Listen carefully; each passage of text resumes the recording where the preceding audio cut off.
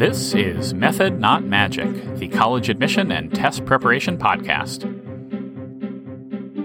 Hi, everyone. This is Ryan Blodgett from Arcs Education giving a quick teaser intro to our upcoming episode on the AP Calculus exams.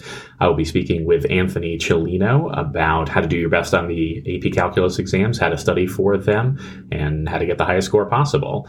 The AP Calculus exams feature a mix of multiple choice and free response questions split into calculator allowed and no calculator segments. The most important tips for them are to 1, study strategically, focusing on the most important topics. The AP Calculus exams have generous curves. You only need to get about 65% of the possible points to get a 5 on the exams. So that means it's important to really know the topic areas covered extensively, but the topics covered less frequently are not as important to know as rigorously. Second, practice AP language and showing your work. Only about a third of the points on the free response questions come from actually getting the answer right. The rest are from correctly setting up formulas, showing work, and explaining your answers, ideally in that AP language. 3, try to do each problem in a couple different ways. You have a lot more time per question on these exams than on tests like the SAT or the ACT.